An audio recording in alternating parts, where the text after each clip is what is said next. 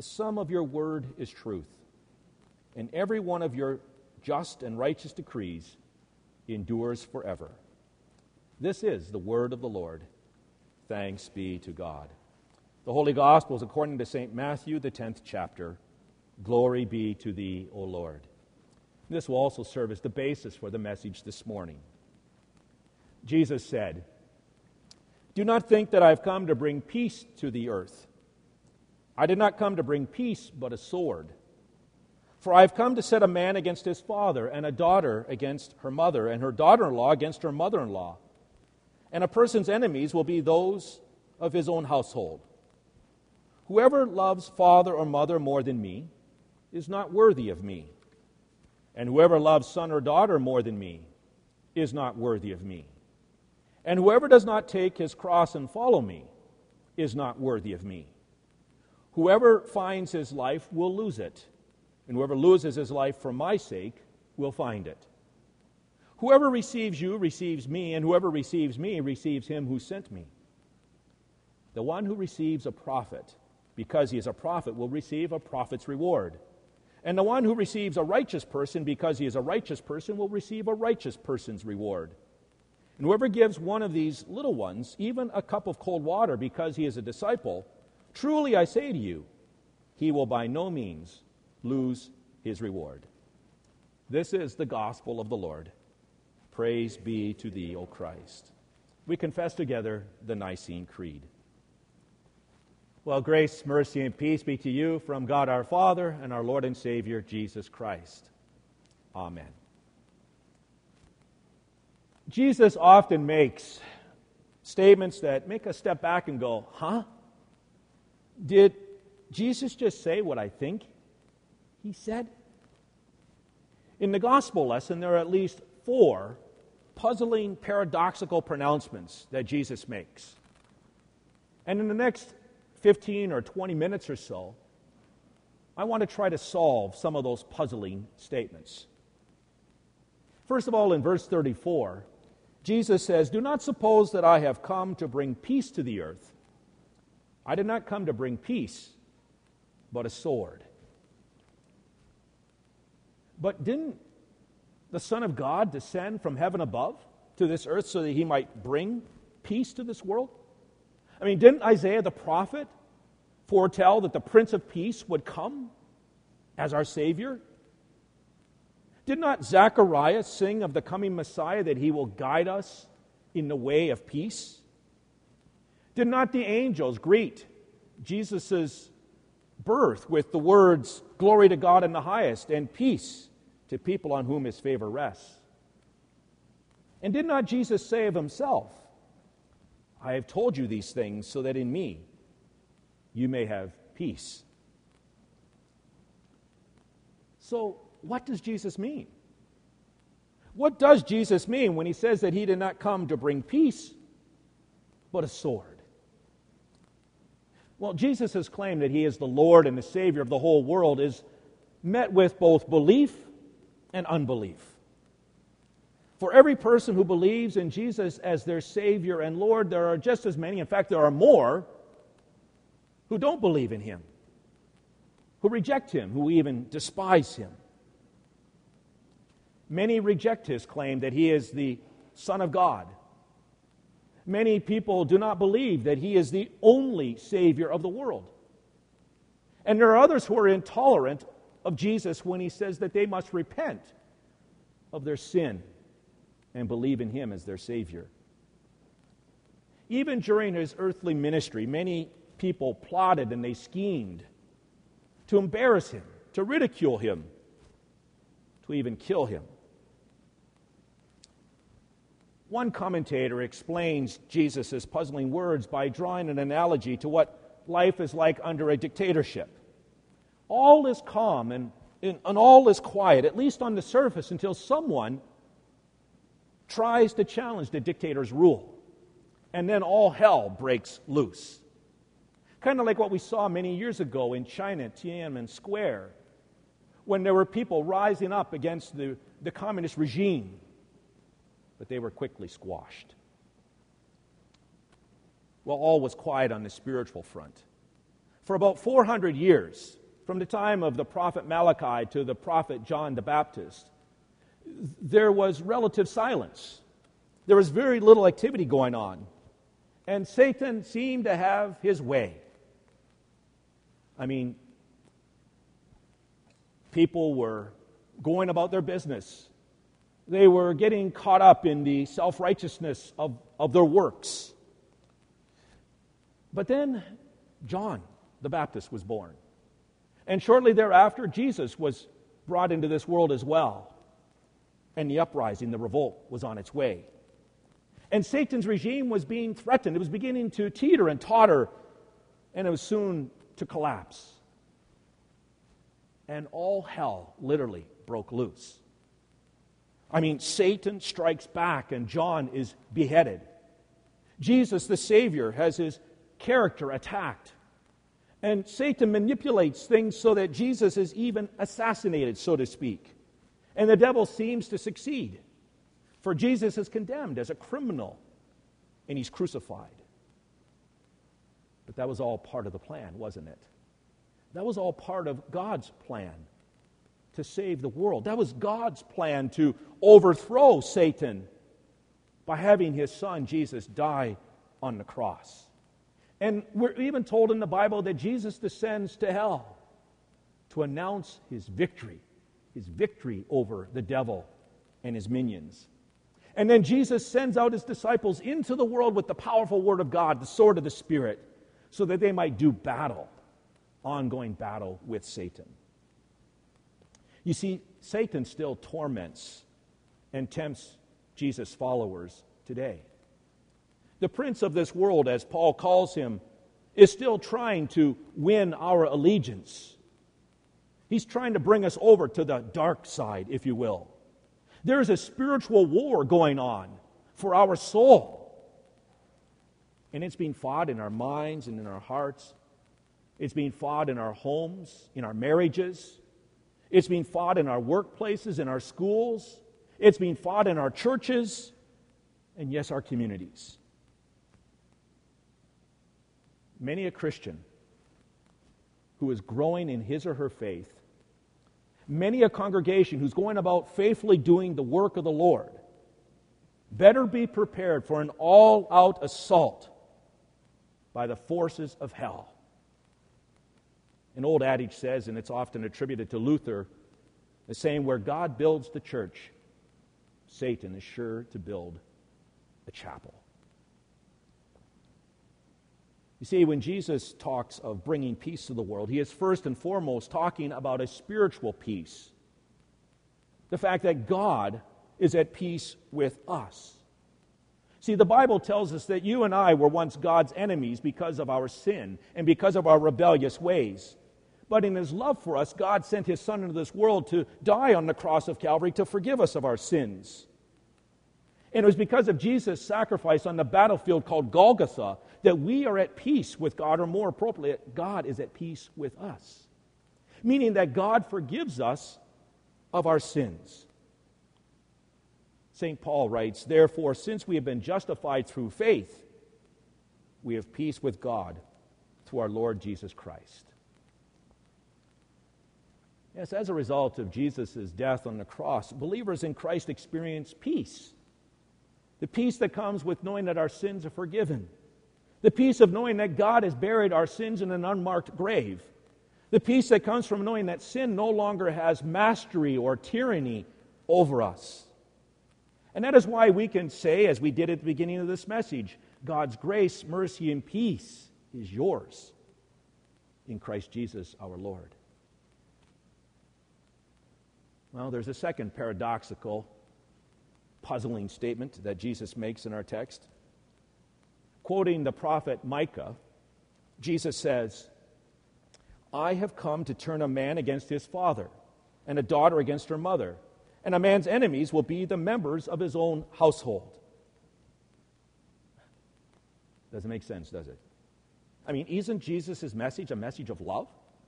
Isn't Jesus' message one that brings forgiveness and reconciliation? Doesn't Jesus' message of love and forgiveness unify people?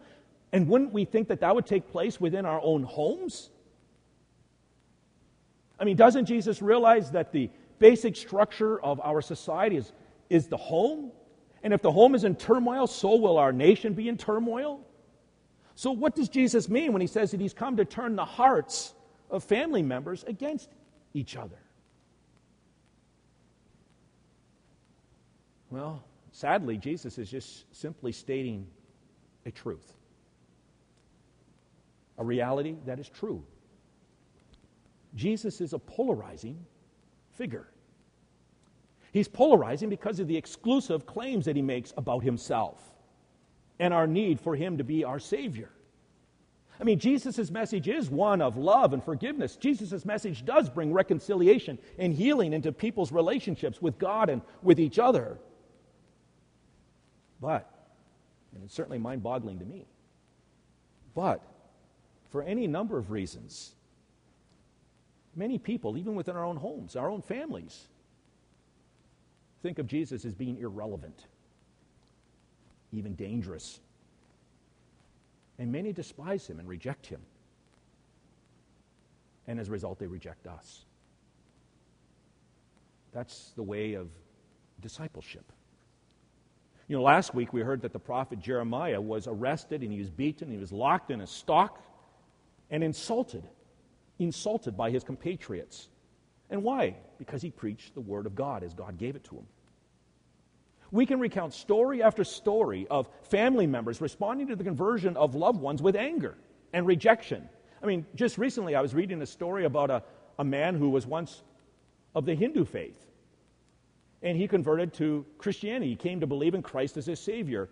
And so he shared with his parents that he was now a Christian. And what was the response of his parents? They rejected him. They rejected him, they disowned him, they shunned him, and they forbade anyone else in the family from having relationships with him, for in their eyes, their son was now dead. Flannery O'Connor wryly remarked once, he said, "You shall know the truth, and the truth shall make you odd." Yes, non-Christian people who don't know Christ as their Savior, think of us as being odd. In fact, some think that we're repugnant because we follow the truth, who's a person. Yes, some of us might be ridiculed and rejected like that of the Hindu convert by our own family. Others of us may experience isolation from our friends. Some of us may have heard co-workers taunt us, whisper behind our back because we believe in God as our Creator and Jesus as our Savior. We might have even heard snickers and sneers from our classmates. The rejection we experience, even by our own family and our friends, our co-workers, our classmates, is maybe one of the heaviest crosses that Jesus calls us to bear when we become his disciple. But when the Lord says, "You shall have no other gods," he means it. And he means that not even our spouses, not even our parents, our fathers, our mothers, our brothers, our sisters, our children, our grandchildren, they are not even to be more important to us than our relationship with our Lord. We are not to make them our gods. Hence Jesus' words in our text, "Anyone who loves his father or mother more than me is not worthy of me. And anyone who loves his son or daughter more than me is not worthy of me." Jesus himself bore this cross in his own life of ministry. The Apostle John tells us that Jesus' own brothers did not believe in him. It wasn't until after Jesus' resurrection from the dead and he appeared to his brothers that they came to believe in him as the Lord and became his disciples.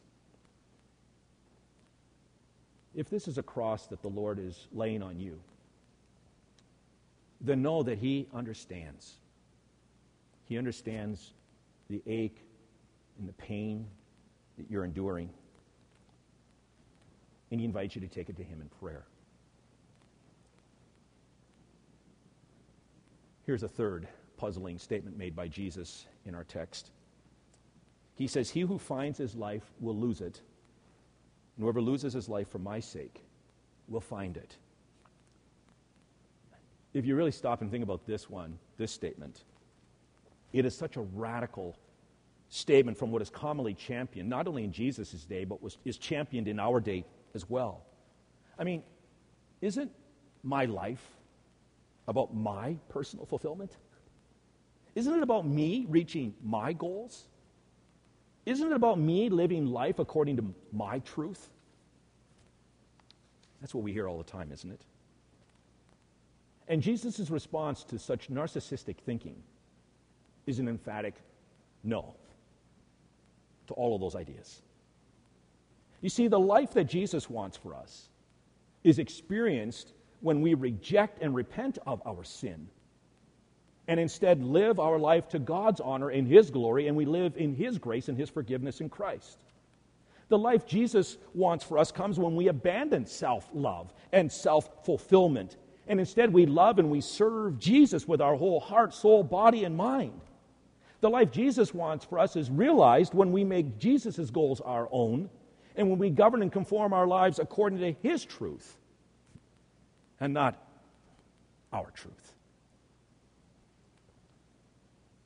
It's in servanthood, serving Christ and our neighbor, like that of Jesus, how He served His neighbor, that we are great in God's eyes. It's in the denial of our sinful flesh that we experience fulfillment and God's forgiveness. It's in death, dying to our selfishness and our self-love, that we experience life in Christ's love, His love for us. We reject the arrogant attitude that says, I don't need God, I don't need Christ, I live for myself. No, we reject that. And instead we confess, I die to myself. I die to my sin. I die to my self-love. For I am a lost and condemned person, a sinner. But thanks be to God, I'm saved by Jesus Christ. And so we deny ourselves. But the eternal rewards are unimaginable. Here's a fourth puzzling pronouncement by Jesus. If anyone gives a cup of cold water to one of these little ones because he is my disciple, I tell you the truth, he will certainly not lose his reward. You know, the Bible often focuses our attention on the spectacular miracles that Jesus did. But if we stop and think about it, Jesus' life, his day was filled mostly with just like walking, teaching, eating, sleeping, and attending services in the synagogue. Just simple, ordinary, everyday activities.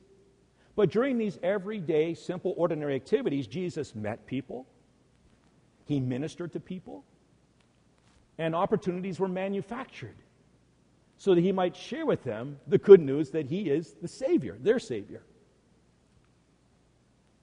In the book Conspiracy of Kindness, Steve Sjogren tells the story of Joe Delaney and his 8-year-old son Jared. Joe and Jared were outside one day throwing the ball back and forth to one another when Jared said to Joe, "Dad, is there a God?" And Joe, not really having grown up in the church or knowing too much about religion, said, "Well, I'm not really sure. I don't know." And so Jared, he ran off into his home, back into the house, and he came out, and a few minutes later, and he had a helium balloon and that he had gotten from the circus. He had a piece of paper and a pen. And he said, "Dad, I'm going to send God an airmail message." And then he wrote this little note. He wrote on it, "If you are real God, and you are there, please send people who know you so they can tell us about you." And then he let the balloon go up into the air. And as it went up into the air, Joe wasn't really a believer or anything, prayed, "God, if you're there, I hope you're watching." Well, 2 days later, Joe and Jared were driving down the road, and they saw that there was this car wash. And so they pulled in, and the car wash was being sponsored by Steve Sjogren's church. And when Joe asked, "How much do we owe you for the car wash?" they were told by Steve, "It's free. It's free. No strings attached." But why are you doing this? Joe asked. Well, we just want to show God's love in a practical way, Sjogren answered. Are you guys Christians? You know, the kind of Christians who believe in God? Joe asked. And Sjogren responded, yes, we're those kind of Christians. And from that encounter, that simple encounter, Steve led Joe and Jared to faith in Jesus Christ. You know, it seems counterintuitive. It's paradoxical, really. But God's Spirit uses simple acts of kindness, like a free car wash or a cold cup of water on a hot day, to open the door for conversations about Jesus. Who do you know that maybe needs a free car wash? Who do you know needs a cup of cold water on a hot day when they're working out in the yard? See, little simple acts of kindness like that open up doors. They manufacture ways for us to not only share the love of Christ through our simple acts, but also to share the love of Christ through our witness, our words. I saw a sign in front of a church one day. It said, no one can help everyone, but everyone can help someone. Who's that someone for you? A study from about 20 years ago disclosed that in the Lutheran Church Missouri Synod, the church to which St. James is affiliated, that it takes an average of 75 people and $31,000 to bring one adult person to faith in Christ, to have one adult conversion. Now, I'm not sure if there was a study done, today, whether or not those numbers would be the same or not. But even if they came down a little bit, should it really take that many people to have just one adult convert? Should it really take that much money to have just like one adult convert? I mean, doesn't it just take a cup of cold water? A simple act of kindness with the free word of God shared with them? That word that is powerful, that the Spirit can use to bring faith into the heart of that person, create faith in the heart of that person? Yes, it's as simple as that. It's as simple as that.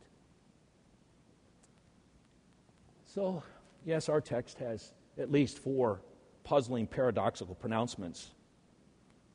Puzzling in some way, needing, yes, some explanation. And we could go on with each one of them and explain them a whole lot more. But what isn't puzzling is the message that Jesus is communicating to us. Jesus is saying to us through those puzzling, paradoxical pronouncements that He is the Lord. He is our Savior. And He is saying that He's calling us to love and to serve Him with our whole heart, soul, body, and mind. And He is saying that He sends us out with cups of cold water so we can share His kindness with others, engage them in conversation, and share with them the message of Christ's love, telling them of Jesus' death and resurrection. For in Him and Him alone is the abundant life. Amen. And now may the peace of God, which surpasses all understanding, guard and keep your hearts and minds in Christ Jesus. Amen.